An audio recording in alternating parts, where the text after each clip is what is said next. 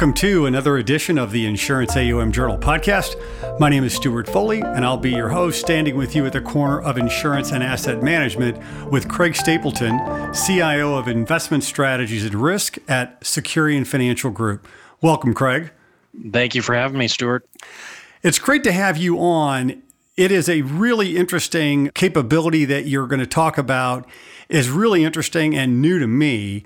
In your role at Securian, your title says Investment Strategies and Risk. What does that entail?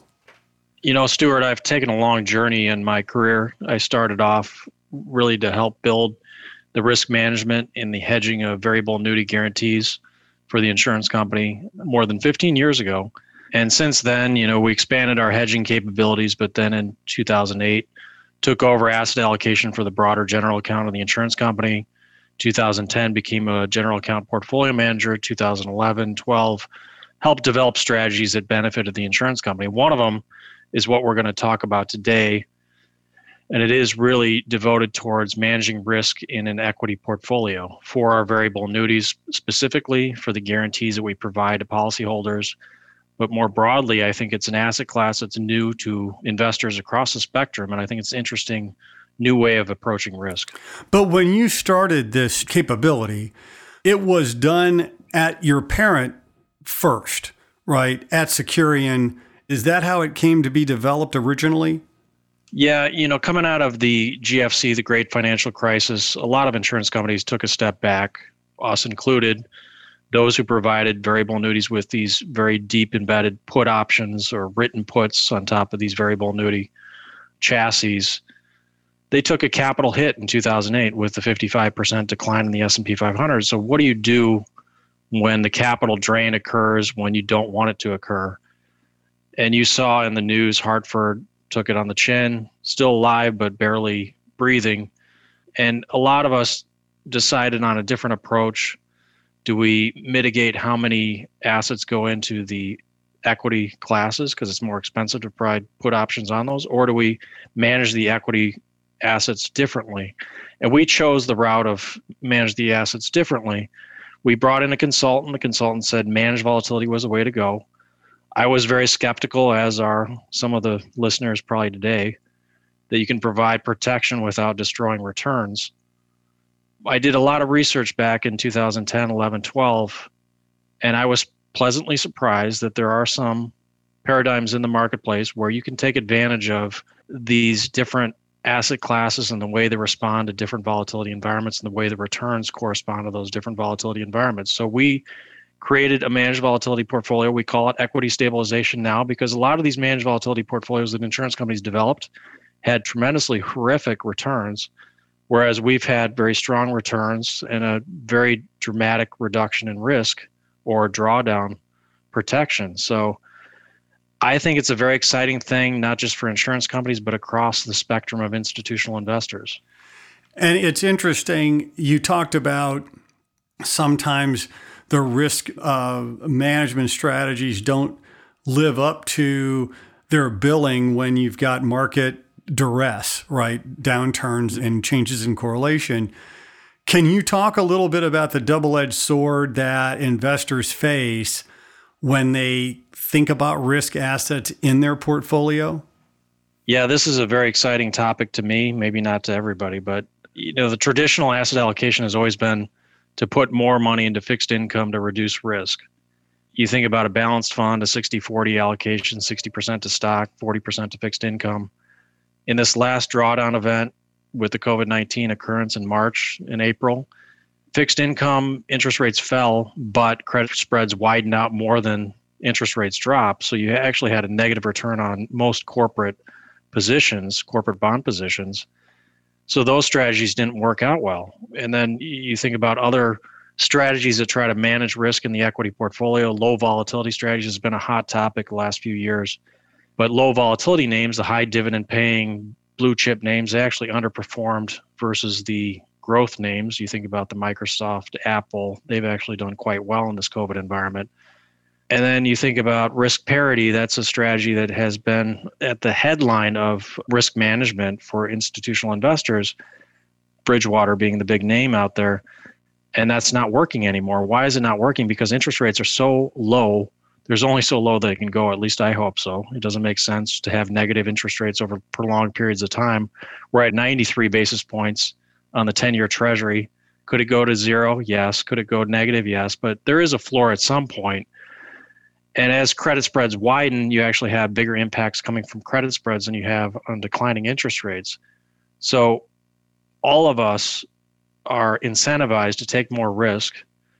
You look at the S&P 500, the top dividend paying names of that, the 50, 75 names, you could get 4.5%, 5% of dividend yield off of those equity names. So that compared to 2-ish% on a 10-year corporate bond makes a lot of sense from a long-term perspective. But you are taking a lot of tail risk or big volatility risk within your portfolio. So how do you manage that? And that's really where we believe equity stabilization plays well. It's something that's new, a concept that's new, but it's more important now than ever because interest rates and fixed income more broadly is not helping you dampen your portfolio. It might actually add risk to your portfolio if we ever, go into a rising interest rate environment. And when we talk about equity stabilization, this is a permanent strategic allocation, right? This isn't a tactic, if you will. The way that you think to go about it is this permanent allocation. Yeah, this is something that we've talked about a lot. A lot of investors want to believe that they can catch the bottom and invest in equities at the right time or get out of equities at the top. That's generally not the case. And especially now, I'm looking at equity valuations. They are quite robust. I would say overvalued. You can look at it versus 1999. It feels more like the .com type valuation level than not. Will it last for another couple of years? Maybe. But I don't know when the next crash is going to occur. You don't know when the next crash is going to occur. Absolutely. We like to think that you want more stabilization in your equity strategies because you're going to take more of that at risk because it does make sense over long periods of time, but you don't want to have a big negative 55% decline in your equity portfolio. So, Craig, the volatility-based equity stabilization, I believe that is rules-based, right? Can you explain that principle of the rules-based nature of your equity stabilization? Yeah, this is something that I found through a lot of research. It's a little bit surprising because it goes against the idea that if you take more risk, you get more return. I mean, that's what we've all learned in our investment classes in universities across America. But what you actually see within different equity markets across the world, whether it be large cap, small cap, mid cap, it doesn't matter. I've seen it across all different regimes, time periods, asset classes. And what you see is that low volatility actually corresponds with higher average returns. And higher volatility environments correspond with lower or negative returns. We actually have a great chart that shows that as you look at higher volatility months and look at the corresponding returns, they drop pretty linearly until you get to very high volatility environments where it's usually a big negative drop-off. The way I rationalize this is that when you get uncertainty, you get economic uncertainty, you get market uncertainty as far as pricing, you get geopolitical risk, uncertainty about wars or politics. There gets to be this uncertainty where investors don't know what to do. Good news comes out, they start buying. Bad news comes out, they start selling. Volatility increases within the broader market. And then you see a big repricing of risk, which means a drawdown or decline in equity prices until we hit a level where investors find it attractive enough to step back into the market. This has persisted throughout all history around the world. I think it is psychology driven, and I think it will persist. I don't see any reason that it won't. So what this means is that in low volatility environments, lean into the equity market, take a little bit more equity risk. When volatility starts to reemerge, step a little bit away from the market. You could call it market timing, but really what we're saying is we're going to, dodge a little bit of the turbulence that occurs in higher volatility markets. And usually that means that you're going to dodge out of some of those big drawdown events. And we think it's a great way of systematically getting in and out of the market in a smart way. I don't think you want to try to market time and say valuations are high, we're going to get out, or valuations are low, we're going to get in. That hasn't worked, but this volatility methodology does work. And at the very least, you will see more persistent returns, a more stable path. So you as an investor, you as an insurance company, don't have to worry about getting those big, massive declines that are the most negative and brutally painful at the wrong period of time. So we just talked about market timing, and, I've been around a long time. I know our audience knows I'm gray as I could get. And yet, and yet, I'm still tempted with this market timing idea, right? I mean, even though I know it's not right, I think you're right. It is a psychological phenomenon where I feel that like, is it too much? Should I get out? So that leads me to the question, which is there a quote unquote, here's my air quotes, right time in a market cycle to implement the volatility-based stabilization strategy? Well, I'm joking with people. I'd say right now, because I'm looking at the FANG stocks, the top 5. Now, Tesla is part of that equation as well, a highly valued company. Valuation doesn't make any sense to me. And those investors who have been around, I think probably everybody who's listening to this call have been around back in the dot-com bubble. Some of it just doesn't make sense. It doesn't feel right. We know that central banks have propped up risk assets. We know that valuations are a little bit stretched. We know that the underlying economy's not as great as what others might say it is. We know unemployment's not great. So there's a lot of uncertainty, and we all I think a lot of institutional investors are saying, let's get out. But at the same time, if the support is there from the underlying central banks around the world, maybe it'll go another year. Maybe it'll go another 2 years. And that's kind of the pleasant surprise of this type of strategy, is that it will stay in until things start getting a little dicey. It'll take the risk out when things get a little bit more turbulent. And that is a heck of a lot safer than you saying, you know what, valuations are stretched, I'm getting out. And then, your CEO is going to turn to you and say, why did we get out a year ago? Equities went up another 10%. We lost $100 million, by getting out. This takes the weight off your shoulders. This is a systematic and very scientifically proven way of managing risk in a smart way without you making subjective decisions. It's interesting that you say that. The old saying goes, hindsight's 20/20, right? It's easy to second guess in the mirror. So Securian has a couple of previously established solutions in this space. Can you talk about those in terms of how they fit into or what they can accomplish in a portfolio? Yeah, we have developed a number of strategies that we utilize internally and for clients. One of them being the S&P 500 with fixed income, the S&P 500 by itself, and then low volatility stocks with an overlay risk management, as well as doing a risk management overlay on top of active equities coming from a different asset manager. I think that's the beauty of what we do. We think of it as passive or active equity underlyings, and then we do active hedging on top of it. So it doesn't matter if we run the assets or not. We can do an overlay on top of existing managers. We can do an overlay on top of passive managers, or we could create a solution customized for anybody who's looking to add a different asset class to their mix.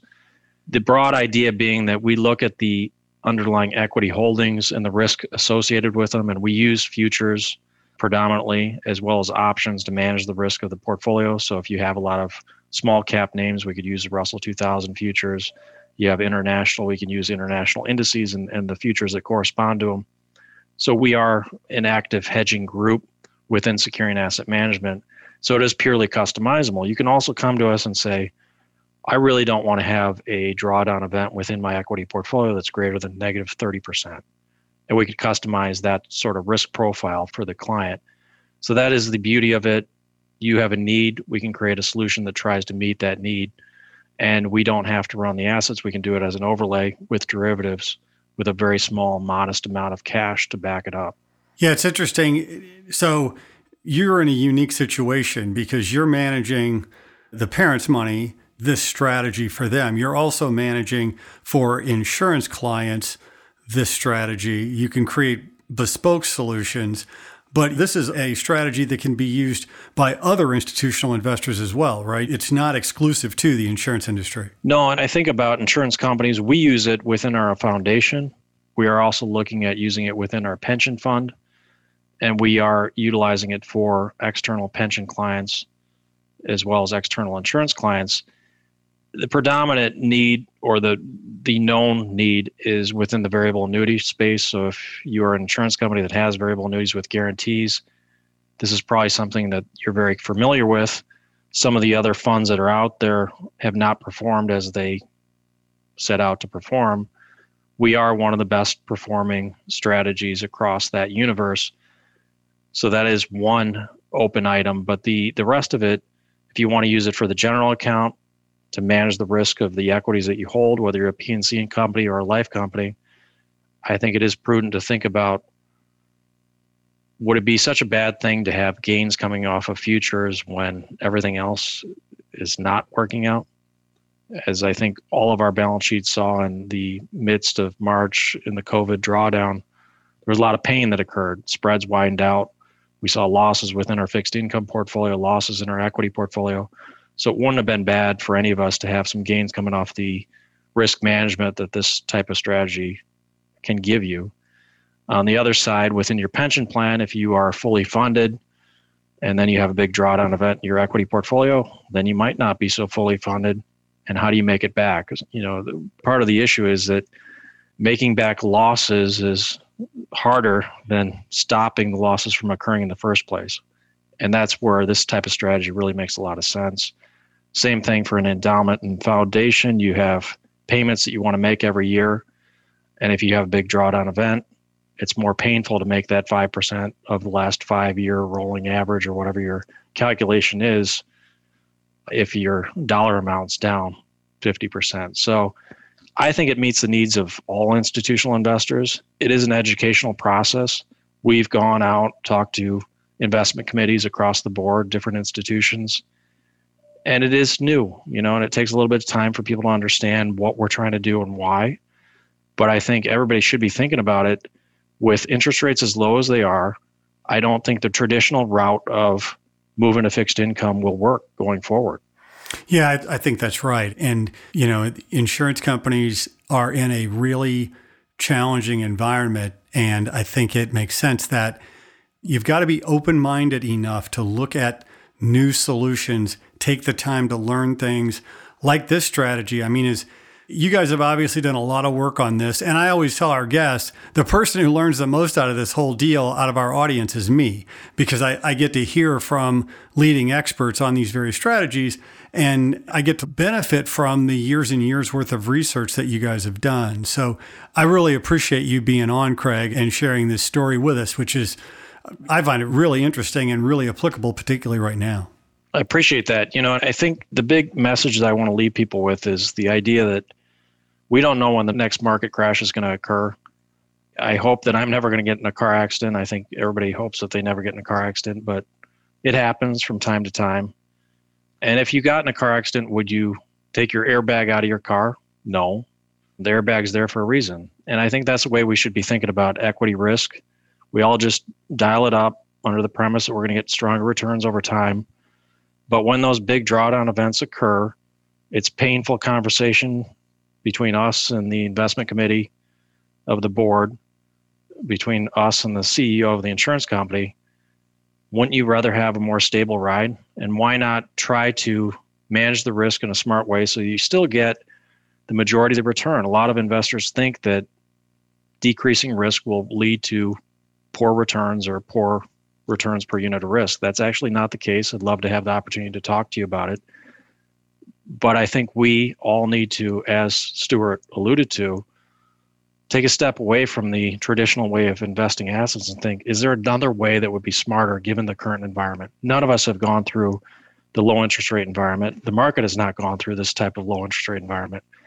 And I think we're all worried about an inflationary or higher interest rate environment in front of us, whether it be 5 years or 10 years out. I think it's going to happen. And what do you do about that? Equities are the right place to be, but how do you manage that risk? Absolutely. Well, thank you very much for being on. It's always great to hear from industry leaders and just smart people. So thank you very much. Thank you, Stuart, for having me. Absolutely. Just a couple of housekeeping items. Insurance AUM Journal has announced a joint venture with Camera Data that's going to bring asset manager search, selection, and evaluation tools to insurers free of charge. There's more information on that on our website. If you have ideas for podcasts, please email us at podcast@insuranceaum.com. If you like what we're doing, please follow us, like us, share our post. All that helps our efforts. Thanks for listening. I'm Stuart Foley, and this is the Insurance AUM Journal podcast.